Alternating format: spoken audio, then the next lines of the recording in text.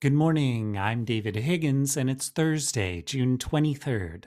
This is CQ Roll Call's morning briefing, and here are the top 3 headlines you need to start the day.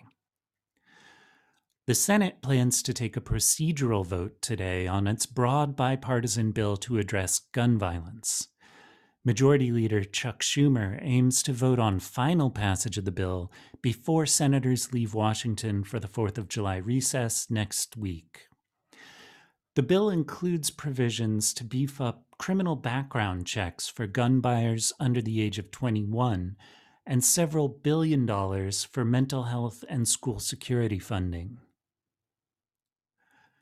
Next, the House had planned to send a bill to President Joe Biden's desk this week to expand healthcare and disability benefits to veterans who were exposed to toxic burn pits, but there's been a delay.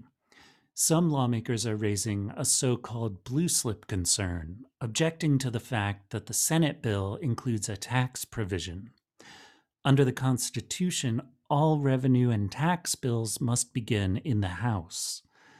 So House Majority Leader Steny Hoyer says congressional leaders are working to fix the issue so the bill can clear Congress and get signed into law.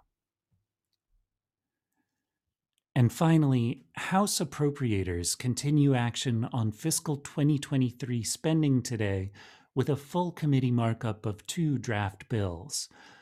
Those proposals would fund the Department of Agriculture, as well as the Veterans Affairs Department and military construction projects.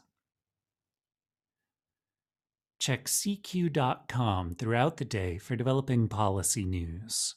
And for all of us in the CQ Roll Call newsroom, I'm David Higgins. Thanks for listening.